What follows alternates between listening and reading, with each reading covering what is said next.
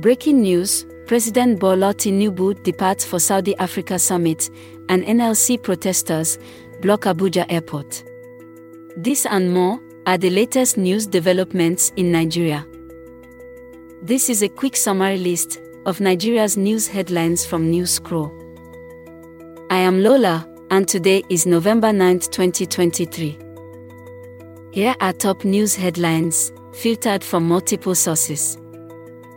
Confusion rocked the atmosphere at the Nnamdi Azikiwe International Airport in Abuja today, as members of the NLC and TUC staged a protest, causing the disruption of normal activities and leaving passengers stranded.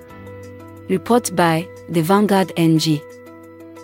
Number 2. President Bola Tinubu departs Abuja for Riyadh, Saudi Arabia, to attend the first Saudi Africa Summit. Report by Guardian NG.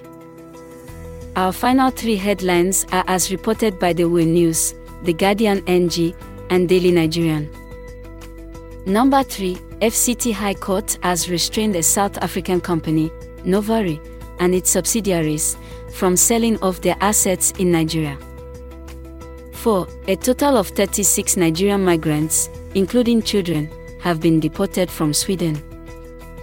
5. The Minister of Information and National Orientation, Mohammed Idris, says the 2023 supplementary budget is a bold and pragmatic response to address the current economic challenges in the country.